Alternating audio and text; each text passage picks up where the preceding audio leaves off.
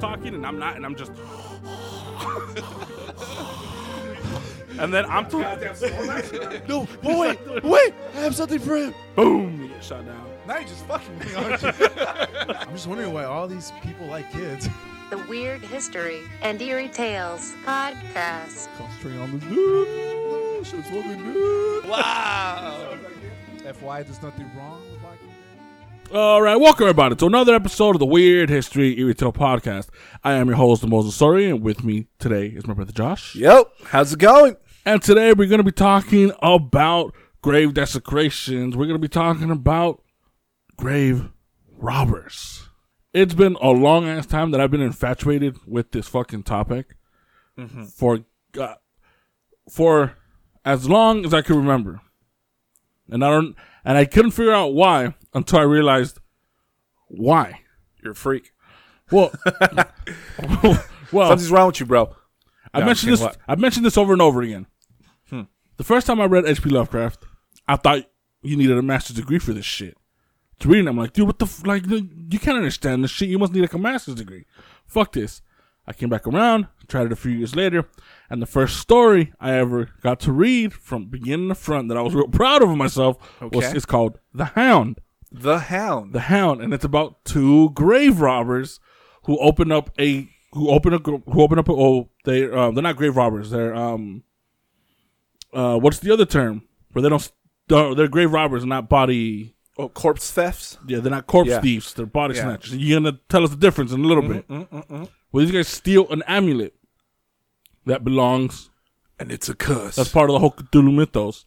And the amulet is protected by a hound, a flying, weird, leathery dog. Yeah. And those stories about these two brothers, like, what the fuck? They're being chased, and at the very end, the hound catches up to them. So it took me a long time. I'm like, why have I always been infatuated with that gravediggers? Like, yeah, it's the idea of it's cool. And then I was like, all right, well, one of my favorite books of all time is, it's Frankenstein, and this dude, Victor Frankenstein. In the movies, that's how he gets Frankenstein's body parts. He digs them out of the grave. In the story, she just mentions in one line, she's like, oh, and he just grabbed all the body parts. It has nothing to do with graveyards or anything. But in the movies, they're like, we need to spice this up. We got to make it all that he's digging through graves and all this other nonsense. So that's why for those two specific reasons, I'd been really infatuated. Makes sense. And then the Black Dahlia came out with a really dope ass song called "The Grave Robber." It's off the. I don't remember it. From which album? It's off the Ritual album. The Ritual album. Check that album out. It was one of the greatest Death metal albums of all time. So now that we're done talking about Carl Tanzler and fucking dead people, rest in peace. Now let's talk about fucking dead people. Okay, I see what you did there. You like that, right? Yeah, no, I don't. Okay, like for a while, I thought grave robbery was synonymous to corpse theft. There's definitions where people use that term grave robbery synonymous to corpse theft, but there's a difference. Corpse theft is literally in its name. Corpse theft is act of removing a corpse from its grave. There's a lot of reasons why people steal corpses, right? There's different motives. Some are simply by pranks. There's stories of just people stealing bodies just to prank some people. There's more dark reasons for it. Necrophiliacs. And then darker times, interest in bodies for science, for experiments in which she would go more in depth later on. And that's what corpse theft is all about. Now, most states, like at first I was like, okay, somebody gets caught stealing a body. What's the law behind it, right? What's the punishment? So I'll look into it. Most states. Fine and a slap on the wrist. Yeah, technically. Most states have laws against corpse theft and treat it as felony or a misdemeanor. So each state has their own way of punishing people. It can either be, yo, that's fucked up, you're getting punished hard, or it's like you said, a slap on the wrist. It is also a civil offense. So the family members of the deceased may sue under a variety of statutes, most frequently known as intentional infliction of emotional distress. Which makes sense. It sucks. I mean, I don't give a fuck about your body, but if you died you're a piece of shit, but steal your body, I'm getting some money off of that. Does it have to be direct family? Well, yeah, right. Yeah. All right. So that's corpse theft or corpse thief. You're gonna need Literally. a whole gang of motherfuckers to steal my body. Yeah, well, I think anybody. That's dead weight. So that's corpse theft. And then we have grave robbery. Grave robbery is a crime of removing valuables from a person's grave. Again, when it comes to law, most states treat grave robbery as its own offense, although some states incorporate grave robbery into other robbery statutes. Great example of a state is Texas. Texas defines felony theft as an act of stealing more than $1,500 worth of goods from a person, corpse, or grave. So they utilize grave robbery synonymously with corpse theft in a sense. So if you steal either from the dead or from someone alive, damn. If you steal something, no matter steal if something. they're breathing or not. Yep. The offense punishable by time in jail. Family members of a deceased may also institute a civil action to recoup the value of the stolen property or to punish the perpetrator for committing such a crime. So they have options. And that's the difference between corpse theft and grave robbery. There's people who say they're both used synonymous. Grave robbery is essentially stealing from the grave, whether it's a corpse or the valuables. So it's really up to you if you're nitpicking, like, no, corpse theft is only if you steal corpse, and grave robbery is only if you steal the valuables of the dead. So that's the difference between corpse theft and grave robbery. So I'm glad that you gave us the difference between both, because in the early 1900s there was this type of job where they used this specific loophole to steal dead bodies. Oh boy! Right? These people were called the Resurrection Men. So it's no secret today that during the 19th century there was an illicit career choice to help modern science get to where it is today, and that is body snatching. Today, there's tuition, books, fees, and parking tags that students have to worry about before the first day of class. But back in the 1886, the only thing many medical students and schools were concerned about were if they had enough cadavers. In the UK and all around Europe, but UK specifically, there was a huge deficit in cadavers to use for instruction, training, and demonstrations. Things got so bad and supply was so short that the career path of becoming a resurrection man was born and quickly boomed. The job description was simple. Sneak into a cemetery, exhume corpses, and transport them to the desired location for dissection. For the most part, schools would receive their cadavers from the judicial system, and criminals were sentenced to death were their only supply. Before this, that's how they got their cadavers.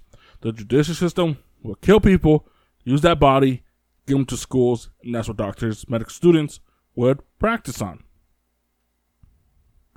During the 18th century, hundreds of people were being put to death over petty crimes, as we have learned during our torture episodes that we've done. Whether you steal bread, you get your hand cut off. Whether you fucking disrespect somebody, you get hung. If you're a female and they think you're a witch, then you have to say you're a witch, you are dead. So people were fucking dying left and right. But by the 19th century, the judicial system matured and capital punishment became less common. Pussies. So to give you an example of the dent that the mature judicial system made on the need for corpses, medical schools needed about 500 corpses a year to meet their quota. A year. 500 a year. They need 500 bodies a year. In total, all the schools. Yeah, okay. Oh, okay. Right? 500 corpses a year to meet their quota.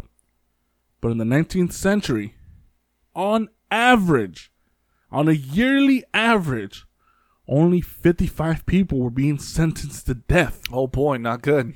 And that's when the Resurrection Men came into play. Being a resurrection man or woman was a lucrative but highly illegal business to be in. It became so popular and so many bodies were being snatched that friends and family of the recently deceased would take turns watching over their loved ones' dead bodies. For those with the means, Many families continued to protect their dead by adding iron bars and structures over the graves called mort safes or mort houses. This did not discourage all stealing, but it did deter the less determined. So several techniques used to retrieve the bodies were the first, to use a wooden shovel. You didn't want to use a steel one because the wooden one would make less noise. Then you would dig 4 feet into the ground at the head of the grave, where the head would be at on the coffin. You expose the coffin, you break it open, and then you tie a rope around the corpse's head, and you pull the body out. Just fuck it. You just pull it out. A much more complicated but inconspicuous approach was to pick a spot 14, 15 away from the head of the grave. You remove some dirt. You dig a small slanting tunnel towards the grave till you reach the coffin buried 4 feet down. You tear the head of the coffin off, not the top, but like where the front of the coffin. Yeah. You tear that off, and then you pull the corpse through the tunnel. This method was so good that a lot of times families didn't even realize that the beloved had been robbed from right underneath their noses. Literally. Sneaky fucks. Some resurrection men were inside men and were actually cemetery keepers. And they would just simply remove the body in a sack and bury an empty coffin. Inside job. Those are the best. The hilarious thing about all this, clothing, jewelry, or personal belongings were always left behind because stealing was a felony and body snatching was not. So you'd get in more trouble stealing the clothes off a dead body than actually stealing the dead body. But like Pepsi Blue, all good things must eventually come to an end. So in 1832... I'm going to stop you there. I asked certain people about Pepsi Blue. People my age. Okay? Some are younger. Right? I'm 26. Some of the college buddies are pretty young. 21, 22, 23. And I asked them, yo, do you guys remember? Like, we had this whole discussion of, like, old school, 90s and shit like that, whatever. And every single one of them that asked, do you remember Pepsi Blue? They all gave me that deer look like no. And I showed them the picture. All of them were like, yeah, I don't remember that drink at all. I think it's only one of my buddies that remember to drink Pepsi Blue, but even that he gave no fucks about it. See, that hurts. I'll give you a good answer. Why that is? It didn't exist. No. What? It was only around for a limited time, right?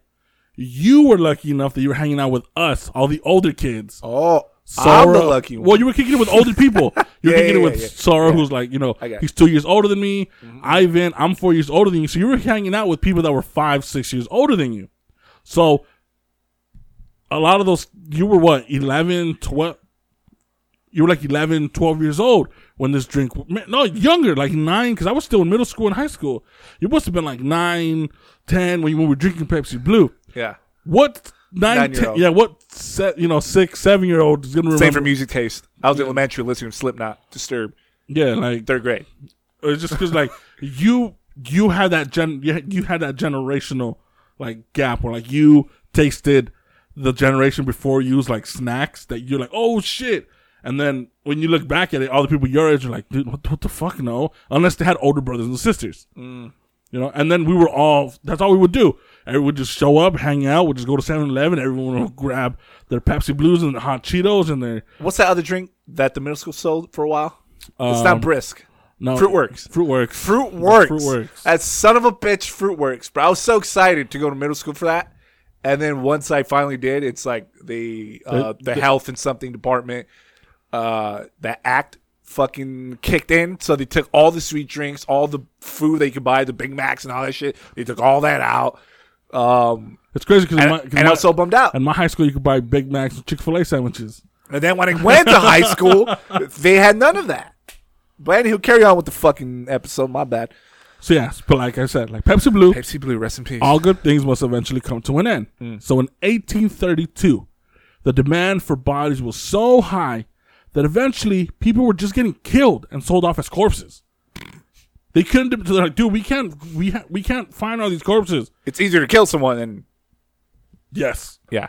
Shit. So in a move to protect peace of mind, the Anatomy Act of 1832 was passed, and it required the licensing of anatomy teachers and regulated the supply of cadavers for medical research and education by giving physicians, surgeons, and medical students legal access to unclaimed corpses, especially of people who had died in prison or workhouses. It also allowed For unclaimed yeah. corpses. Okay. It also allowed a person to donate their own or next of kin's corpse in exchange for burial paid by the anatomy school. So if you were to die and you had no wife, you had nobody else, they could come to me because I'm claiming you. I'm like, oh, he's my brother. Like, all right. They'd come to me like, hey, do you give us permission? There was a law that's passed. Like, I could give permission to give your body away. And then they just pay for your burial. It'll be even exchange. So that's what happened. And it also allowed a person to donate their own body, like I said, in exchange for burial paid by the anatomy school. And this completely wrecked the resurrection men and completely made them useless. This stopped them because like now you don't need a resurrection man. You could just go, and this is back then during the warehouses. You remember the Whitechapel fucking episodes where people were just foreigners were just coming in everywhere. People was just overworked. There were so many people coming to the cities. People were dying of starvation. There was bodies everywhere. Like cool. Like now there's a law that passed. Like you could use you can now use these bodies that were unclaimed. Before the only way schools could get it is if it was died. They were killed by the government. Now they expanded it, saying nope, there's an unclaimed corpse.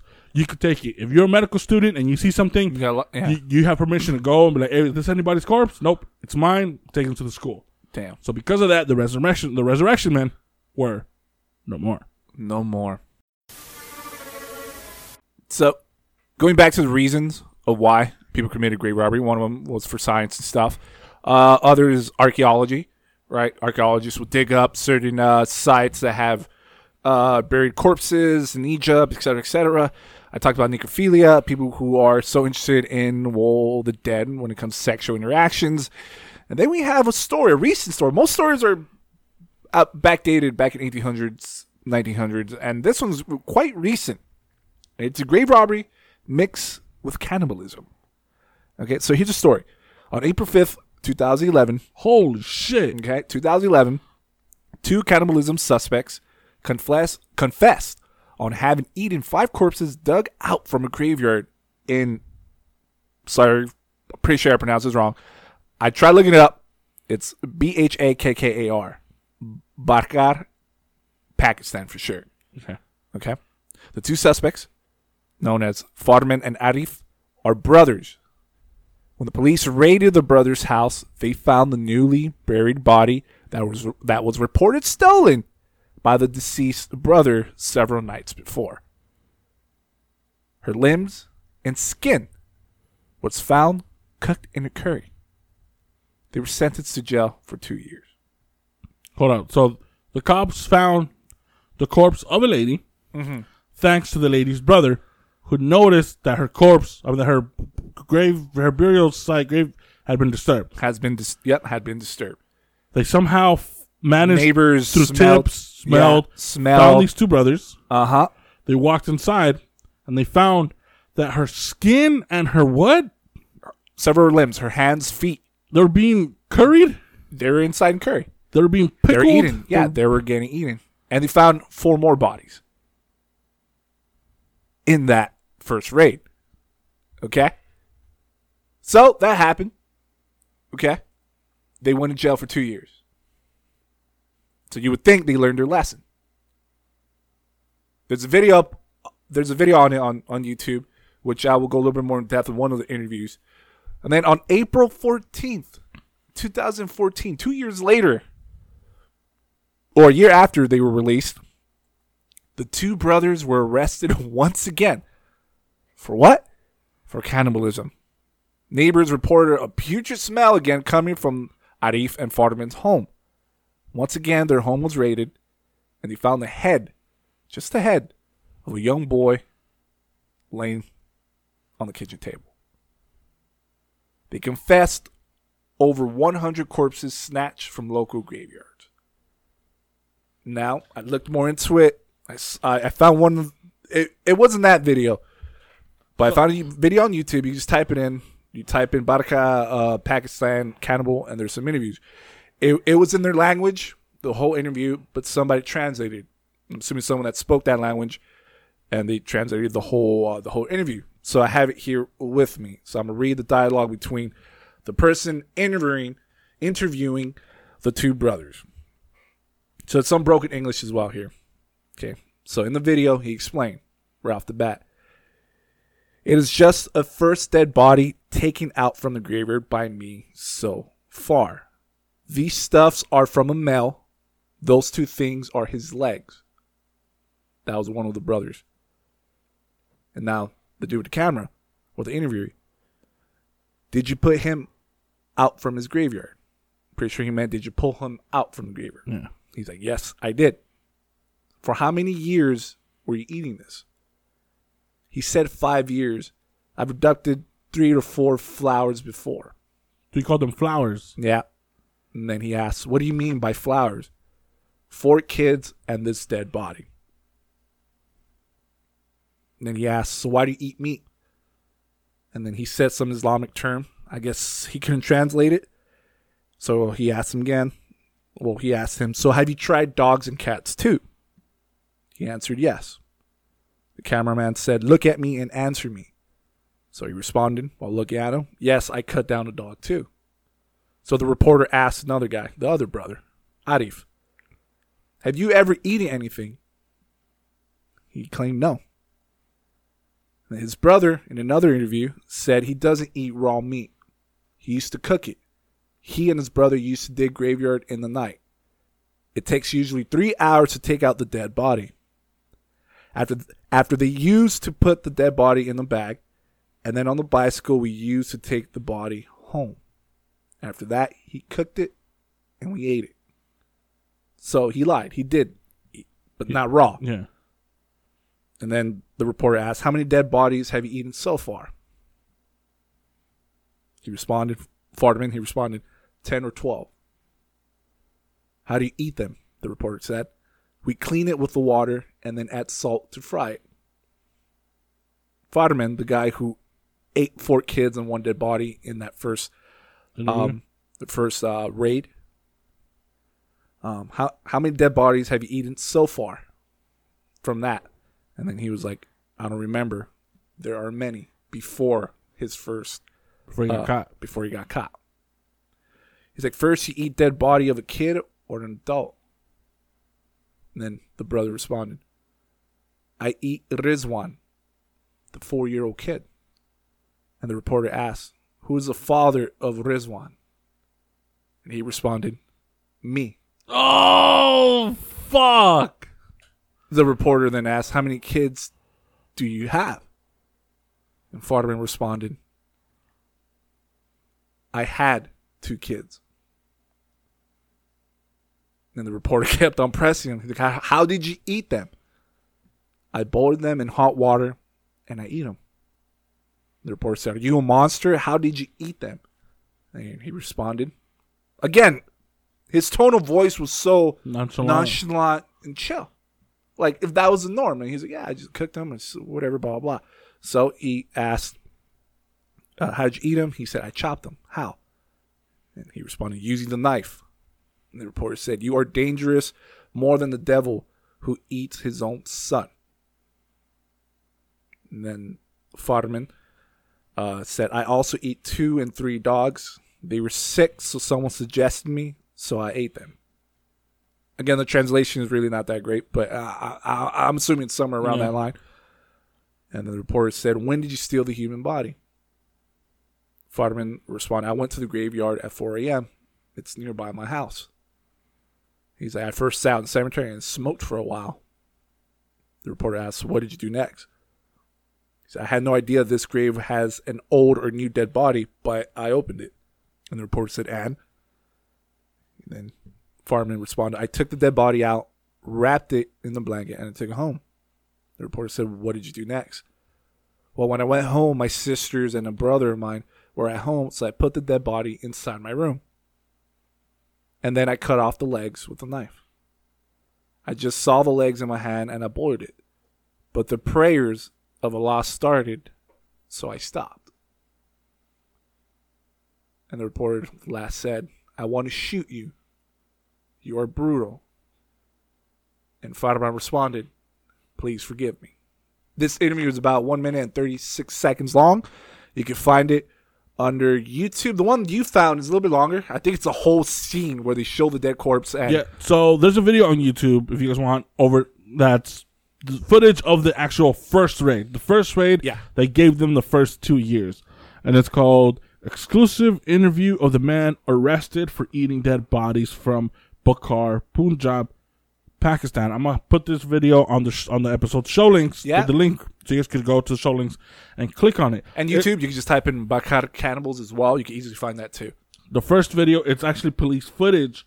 It's 9 minutes and 33 seconds long, and you actually see the footage of them walking into the house, and you see the dead corpse lying on the floor, and right next to it, a huge pot that's filled with meat and whatever you. Now we know what it is. But like it's filled not to the brim, but it's full, and that's in the first like 2 minutes and a half, and then you start seeing the rest of it. So if you guys want to see it, again, you guys can just check on the episode show notes, and you guys will be able to see both. Click on the link and see both of these videos. And it's brutal. Like you see the corpse without limbs, you see it without legs, just stumps, no arms or hands, and it's crazy. And it's crazier in that interview where he ate his own. But do you think he killed his son to eat him, or do you think his children died and then he's like, fuck it, they're already dead? And which one's worse? Well, obviously killing them and to eat them is worse. Yeah, it's worse. I mean, from the information that I got from these two, it's not like they killed anyone and ate them. They were just it's still fucked up, but they were grave robbers, right? That's true. They were corpse thieves, and then they just ate the body, cleanse it, quote unquote, and then they ate it. Now, when it comes to his kid, hopefully he didn't kill him. No, I doubt it I doubt he killed because he took him out of the cemetery. That's true. Yeah. All right. I just answered my own question. All right. Yeah. Wow. Oh, true. Yeah. That's the story between the two cannibal brothers from Pakistan. So if you guys are listening now and you're kind of freaked out, being like, holy shit, what if I die? When I die, what if someone... What happens to my body? What's going to happen to my body? Well, I'm going to give you a few tips on how to keep body snatchers away. Oh, shit. From that broken down temple you call a body. Let's hear them. So if you're not paranoid like me, of being subjected to the horror that is grave robbing, here are a few things you can do to make sure you stay where you're buried. The first one, place a guard by your gravesite. This is kind of a no-brainer, but just have someone stand outside your fucking grave. Just for a few weeks, at least until you decay. You know, just be like, look, talk to your best friend, be like, look, I'm going to die soon. Do me a favor. I'm going to save up enough money where you could take like a 3-week vacation every day during, like at night, just shoot through. I'll give you your wages. Just make sure no one steals me. Just 3 weeks. Just make sure I decay, and then we're good to go. And then you're good, and then I promise I won't haunt you. Just make sure this person who you're paying to guard isn't susceptible to bribes. Because I have a lot of broke friends. And if I'm buried and you offer them a few dollars, I'm pretty sure a few of them will take the money. Number 2, you place your fucking body in a patent coffin. So while you're like, what the fuck's a patent coffin? Well, one way to make sure your ass stays dead in the dirt, shout out to the band Dead in the Dirt, they're an amazing band, check them out, is to invest on a good coffin. Sure, rich people or German doctors in love with a 22-year-old Cuban girl could afford to be buried or bury their beloved inside a mausoleum. But if you don't have that kind of money, just get buried in a special coffin.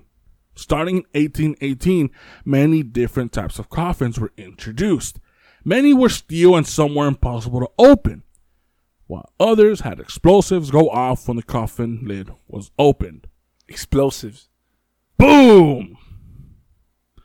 So there goes my body. There goes your body And the whoever- and the other person's body. A little more on this in a few. Okay. Number 3. You place a mort safe around the coffin. If you're old as fuck like my brother, then you probably have seen pictures of coffins placed inside cages. You see these pictures. Coffins placed inside cages. Wait, why you call me old as fuck? Sometimes with captions saying these were made to keep zombies or vampires caged inside. Because you're old, but you're getting old. You're getting up there. Right? So you've seen these pictures, right, of coffins being inside cages. Especially you since you've been around for a long time. You've probably seen these on MySpace. Were you on MySpace? Photo bucket, MySpace. So you're old. So if you guys fuck. So if you Fuck you. So if you guys seen these pictures, you've seen these pictures of these coffins being inside cages. Yeah. Sometimes with captions saying these were made to keep zombies or vampires caged inside. But in reality, it was to keep the resurrection men from getting inside. Invented in 1816, the metal box that is the mort safe was a framework of iron bars that could be placed around a coffin or partially buried over a gravesite. One of the key things about a mort safe was that it was reusable. After several weeks, the body would rot, and then it would be removed and moved to protect a fresher body. Better be safe than sorry. Get your ass. Mort safe. Here's the 4th tip. Use a coffin collar. A coffin collar. Coffin collar. The fuck, elaborate. So the way these assholes would steal a body was just by slinging the body out of the fucking coffin. Right? They just break it open, tie From the head of the coffin. and then just sling the body out. Well, what if you attach the body to the coffin? Oh, genius What move. then? Big brain moves. Well, there's a simple device that was placed around the corpse's neck that was then bolted to the coffin. Bolted. Bolted to the coffin. Just straight fucking. So you put a collar over the neck, and on the sides it was bolted to the neck. Yeah. It was bolted to the coffin. So if the resurrectionist wanted the body, he'd have to break the wood around the bolts, making a lot of unwanted, unnecessary noise. That's why that's good. Okay. And finally, one way, and to me, the best way to keep your body, to keep body snatchers away from stealing your corpse was die in the summer. Die in the summer. Why? If you get the chance to hold up a bit, wait till summer to die. Classes aren't in session, so there's gonna be no one. The demand for your body is not gonna be that high. What do you mean? Summer school. Yeah, but compared to regular school, the demand ain't gonna be the demand ain't gonna be that high, and the weather is hot, which means your ass is gonna rot faster. So it's a win-win. But if you cannot wait till summer, just place your body in a mort house, which was basically just a building in a cemetery where bodies were put in to rot before they were buried. So it would just be this building full of rotten dead bodies. And they just leave them in there until the body rot, and then, all right, cool, this one's no good. What was it called? A mort house. A mort house. Basically just a barn inside a cemetery where they'll just throw bodies in there, wait for them to rot, and then just bring them out. Damn. Which was, multiple corpses would be stored inside these buildings for weeks until they had rotted enough that they were of no use to anybody. So remember earlier, my number 2, I said place your body inside a patent coffin. This is what I meant. The metal caskets of the 19th century. Okay. As we all know, the 19th century was obsessed with their dead, from the postmortem photography to the memento mori Etsy-styled jewelry.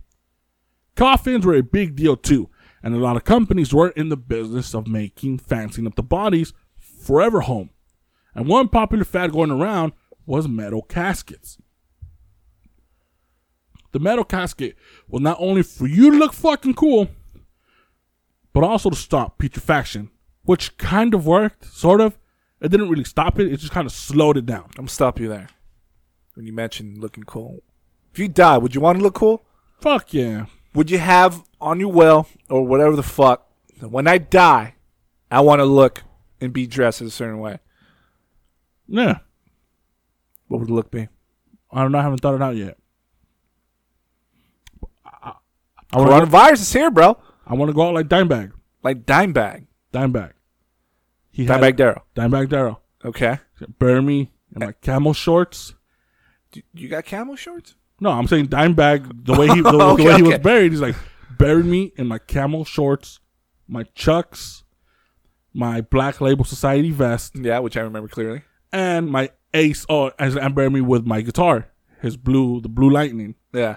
Well, the cool thing is, which still brings a tear to my eye, his favorite guitarist of all time was Ace Frehley from Kiss. Okay.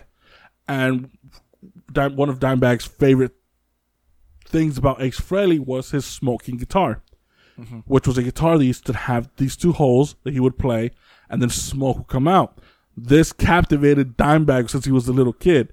So for years, before he learned how to play guitar, he had a guitar, and he would drill holes and put bottle rockets and just have smoke come out. Oh, shit. So Dimebag eventually became Dimebag, and he met his hero, and he had tattoos of Kiss, and he had Ace Frehley sign his name. I'll be right back. And he went to a tattoo shop and got it tattooed immediately. Ace knew Dimebag was the biggest Ace Frehley fan ever. So when Dimebag was being buried, while they were burying him, he asked if they could open the casket so he could be buried with the same guitar that Dimebag idolized as a little kid. Ooh. I got goosebumps just saying it. A little bit of tear jerk right here, bro. Damn. So he was buried with Ace Frehley's original smoky guitar. Oh, shit. Yeah. So that's how I want to go out. Like that's cool as fuck. Like go out in your own terms. What my terms would be? Less than that. No fucking legend's gonna bury the guitar in your fucking graveyard. I don't know. But I'll bury you with the monster probably. What, bury me in a monster case? The monster case. And the biggest monster fridge. Okay. All right. Fair enough. Carry on. Just stupid ass. So, like I was mentioning, one of the cool things about these metal caskets were that it was sold as it would stop the rotting process. It really wouldn't stop it. It would just delay. It would just slow it the fuck down.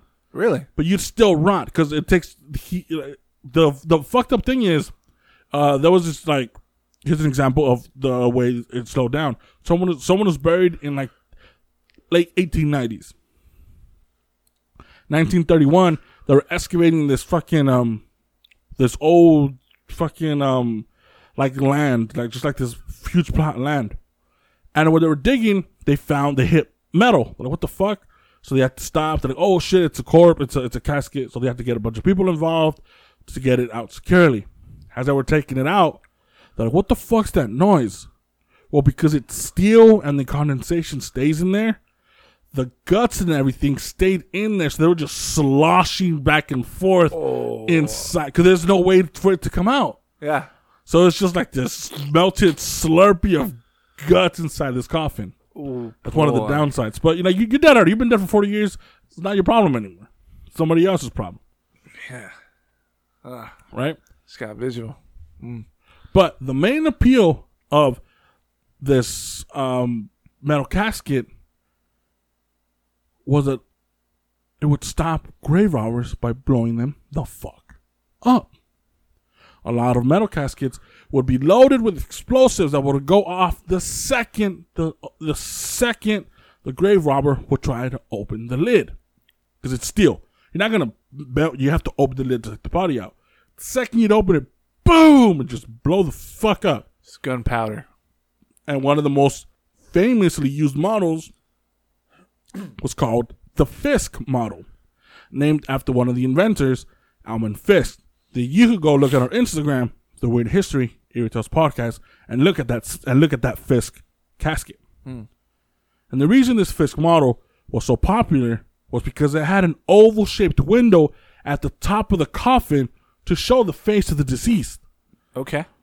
So it's basically a coffin where the face was you'd still be able to see the face. It's just like a oval thing. You'd just be able to see it. And each of the Fisk coffins were decorated Victorian as fuck. Again, check out our Instagram if you want to see that picture. Weird History, Eerie Tales Pod. And here is a small ad for this Fisk model. Oh, boy. Fisk's patent airtight metallic burial cases where cases of all sizes can be obtained, and funerals attended to with economy and dispatch. These cases can be sold as low as good wooden coffins and can be furnished for ready in use of 30 minutes or less from the time the order is given. Oh, shit. You could order a metal coffin to use and they'll bring it to you in 30 minutes. fucking minutes. Okay. These metallic The hustle's real. These metallic burial cases have been used for the remains of the following persons, and then he gave a list of a bunch of people. It's just an ad, so I guess each ad was specific to a certain area. So they'll be like, for example, if Linwood, let's say Weird Al Yankovic died, and he was buried in one of this, the Linwood Gazette, they'll be like, oh, Weird Al Yankovic from Linwood, California, he was buried in these metal coffins. But there was a bunch of different types of coffins. There was something called the shotgun coffin, where everything was sealed shut except for this one little area of the coffin, and the second you'd open it, a shotgun's buckshot would just shoot out. Yeah. So and it shoot out the direction where the opening was from. So you just boom, you just get shot to death. So there'd be a bunch of different versions of this Fisk coffin, but the Fisk one was the main one. Yeah, the origin. Yeah, but like the most famous one, the most commonly used one. Oh, okay. You know. So I wanted to end this episode. So before I end this episode, I wanted to talk about the story of John McIntyre that proved the one group of resurrection men took the name to heart. But before I talk about that, I just remembered a crazy story about. There weren't resurrection. All right, there were resurrection men in theory. So in San Diego, California, in the late 1800s, like in the 1860s, right? 1860s, there was a huge Asian population, right? In San Diego. In San Diego. Okay. And one of the things was when they would die, they would want their bones buried in where they're from. They don't want to get buried here in the United States. They want to get buried where they want their from. body. Yeah. Okay. They want the body being shipped back to where they're from and get buried over there. Just tradition, right? Mm-hmm. Well, obviously it's cheaper if you just ship the bones. So there was this specific company. Just the bones. Those just bones. So the specific company that if you were an Asian, if you were of Asian descent and you were to die, you could hire this company beforehand, and they take you out of your grave. They'd boil you in hot water so they could just peel your skin off the bone and ship your bones to your desired address. Fuck. They eventually got caught. And they got caught when these people raided this warehouses with tens of people, not hundreds of people, but a shitload of people, each one in front of this big-ass boiler, boiling body parts. And on the other side, it was like a warehouse. On the other side, there was just building pallets, wrapping them up, fucking with shipping bones, them off, just getting ready to ship off. That's a pretty cool image to walk into. Pretty fucked up. OSHA will probably have a field day with them. Oh my gosh! Damn. I just remember that off the top, but that's crazy, man. Here in San Diego. In like 1862, 1863, around there, yeah. Shit. Now let's talk about John fucking McIntyre. Poor son of a bitch. So in an article printed on April 15th, 1824, written by John fucking McIntyre. Written by himself. Well, but they were interviewing him, so it was written about him. Okay. You know what I mean? Yeah. So the article it starts off the bat with fucking John McIntyre on his deathbed. The man, for whatever reason, just was mysteriously paralyzed. 100% paralyzed, but was fully conscious. But he watched in silence as his family gathered and then mourned over his coffin at his wake. They thought he was dead.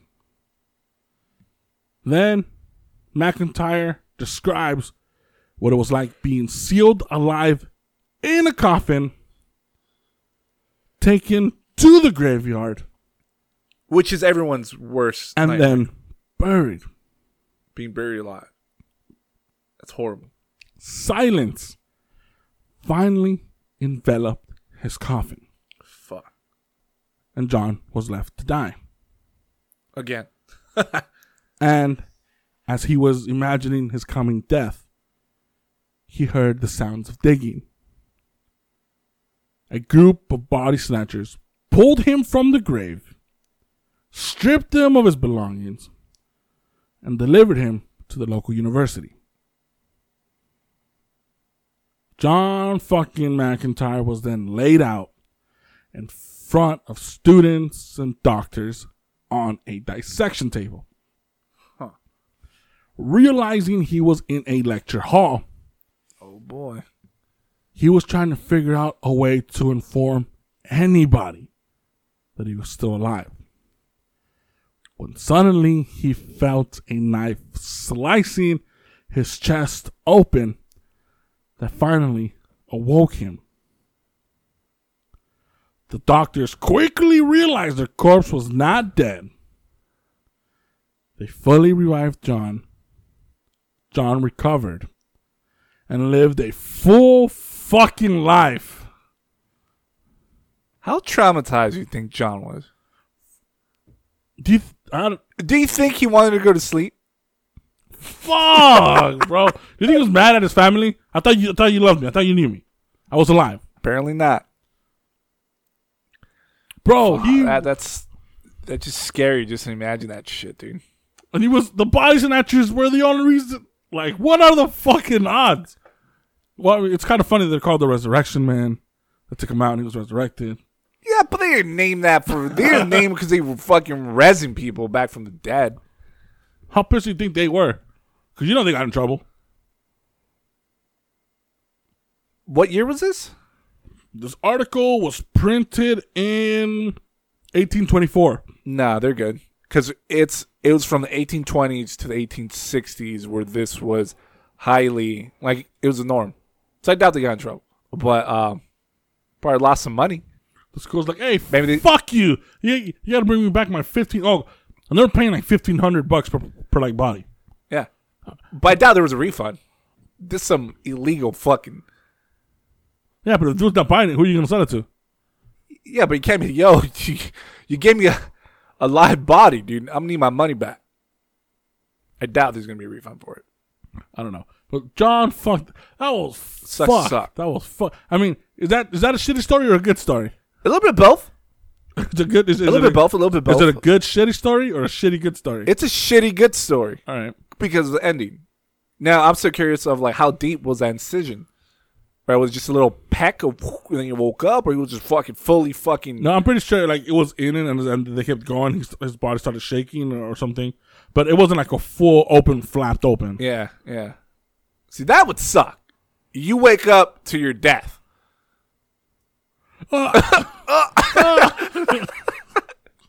That poor son of a bitch. You just wake up enough to be like, "Damn you!" Like fuck.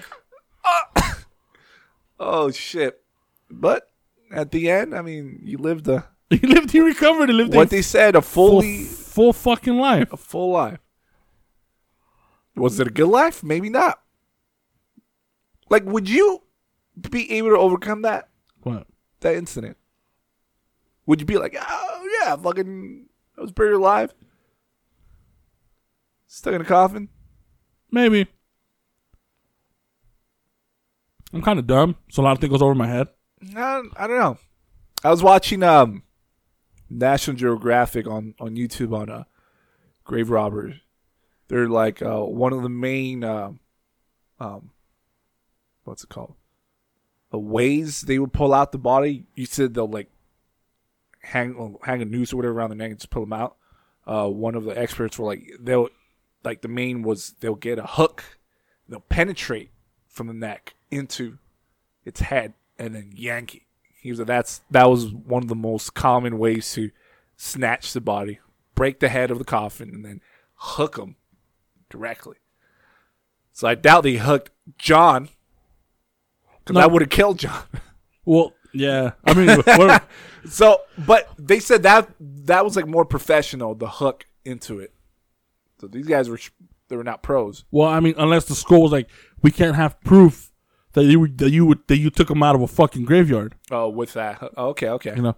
But how scary would it be if they try to hook John and they hook him and that woke him up and as they're pulling him, he starts screaming? Oh, they have to run. It's either you run or you bash the head of that fucking shit. Yeah. You know? Ah! Because you can't help them. They help them. They're fucked. Why? They're not stealing the dead body. They just saved the man's life. They could be like, I was They walking. didn't I was walking and I heard And this I man. heard. And I heard this man. So you happen to have the tools at your And then John's disposal? gonna be like, "No, fuck that. They stuck goddamn hook in my neck." Would you tell? I'll be like, nope. Yeah, you're right. You're right. You're right. You're right. Like these people are heroes. Give them the key to the city. Praise them. Give them rewards. Yeah, dude. Fuck. Hell no. I don't think I could live a normal life. I try to milk it as much as possible. Yeah. Milk what, your life? No, try to milk that incident. How? Make money. I try to go on the Joe Rogan podcast, Oh, talk about it. talk about Have a it, tour. Yeah. have a tour, write a movie about it, get interviewed, Yeah. go on. You know, Okay. You're a piece of shit. hey, I'm trying to make some money off it. I'm gonna die, son. I'm trying to take advantage of my second chance. Okay. You sleazy bastard. But that was our episode on grave robbing or grave desecration, whatever you want to call it. Whatever you want to call it. The art of stealing dead bodies. I hope you guys enjoyed it. It was fun. Like I said, I was infatuated by this topic for a long time, and Weirdo. and like like on a more serious note, you guys probably noticed that this episode was a little short because we are short 2 members of the show. One of them is our weekly member, Achi, because of the coronavirus, he can't be here, so he's been absent. And filling in for him for a few weeks was our good buddy, Renee. And if you guys don't know, we posted it on Instagram, but for those that you guys do not know, he became gravely ill last Sunday. I spoke to him on Saturday, not the weekend that just passed, but the weekend before. I spoke to him. He said he was feeling a little off, but he suffers from anxiety, so he was just describing his anxiety symptoms or whatnot. And then I get a call from his family saying that he's been intubated and he had been in a coma for a few days. So right now he's still, as far as today goes, which is April 15th, he's still unresponsive, and he's still fighting for his life as far as I know. His sister hasn't gotten in contact with me in a few days. Yeah. Since I think Saturday. But last I heard, he was still in critical condition. He was still unresponsive. His organs were failing him, but there was some good news that she told me that his sister told me that prior to Saturday he was on 3 different medications. And what's the machine called that pumps your air for you? A ventilator? Yeah.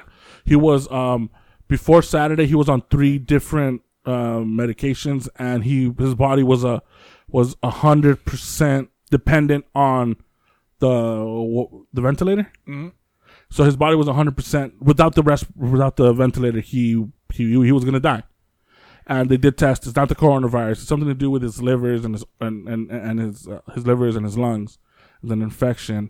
And this is before Saturday. And on Saturday, she said that he's starting to respond well to the medication. He was taken off one of the medications, and they were gonna go from 100% to try to lower it to 80% to see if his body was able to at least do some of the work, and it did. They responded well, so they put the machine at 80%.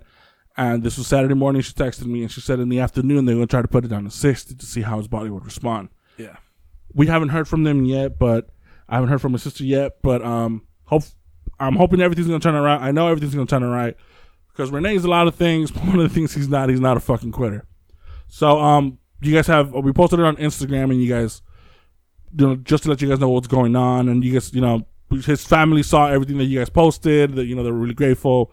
That people from all over the fucking the world are reaching out and giving the not condolences, but giving them, put them in their prayers, giving them good vibes or whatever. So we're gonna keep you guys posted, and we know he's gonna wake up, but as of right now, he's where he's at right now. So that's why this episode is a little shorter than usual. It's kind of hard to concentrate when you're dealing with these kind of things. Yeah. And we're short his cheesy jokes. So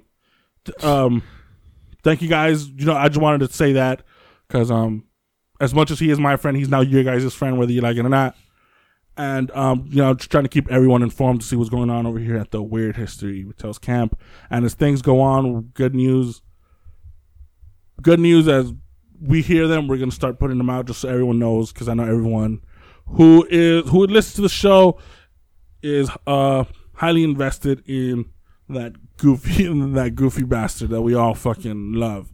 So with that being said, I hope you guys enjoyed the show. Thanks for all the support. Thanks for all the kind words that you guys have said and have sent for Renee. Their family really appreciates it. It's crazy. It's crazy how all these people fucking all these people care. And it's it's because he's a good human. He's a good friend. He makes us laugh, whether he's whatever the fuck he's doing. So we want to thank you guys so much, and join us next week, as we don't know what the fuck we're going to be talking about, but we're going to be talking about something. So with that being said, thank you guys, and as always, we are the Weird History Eerie Tales Pod.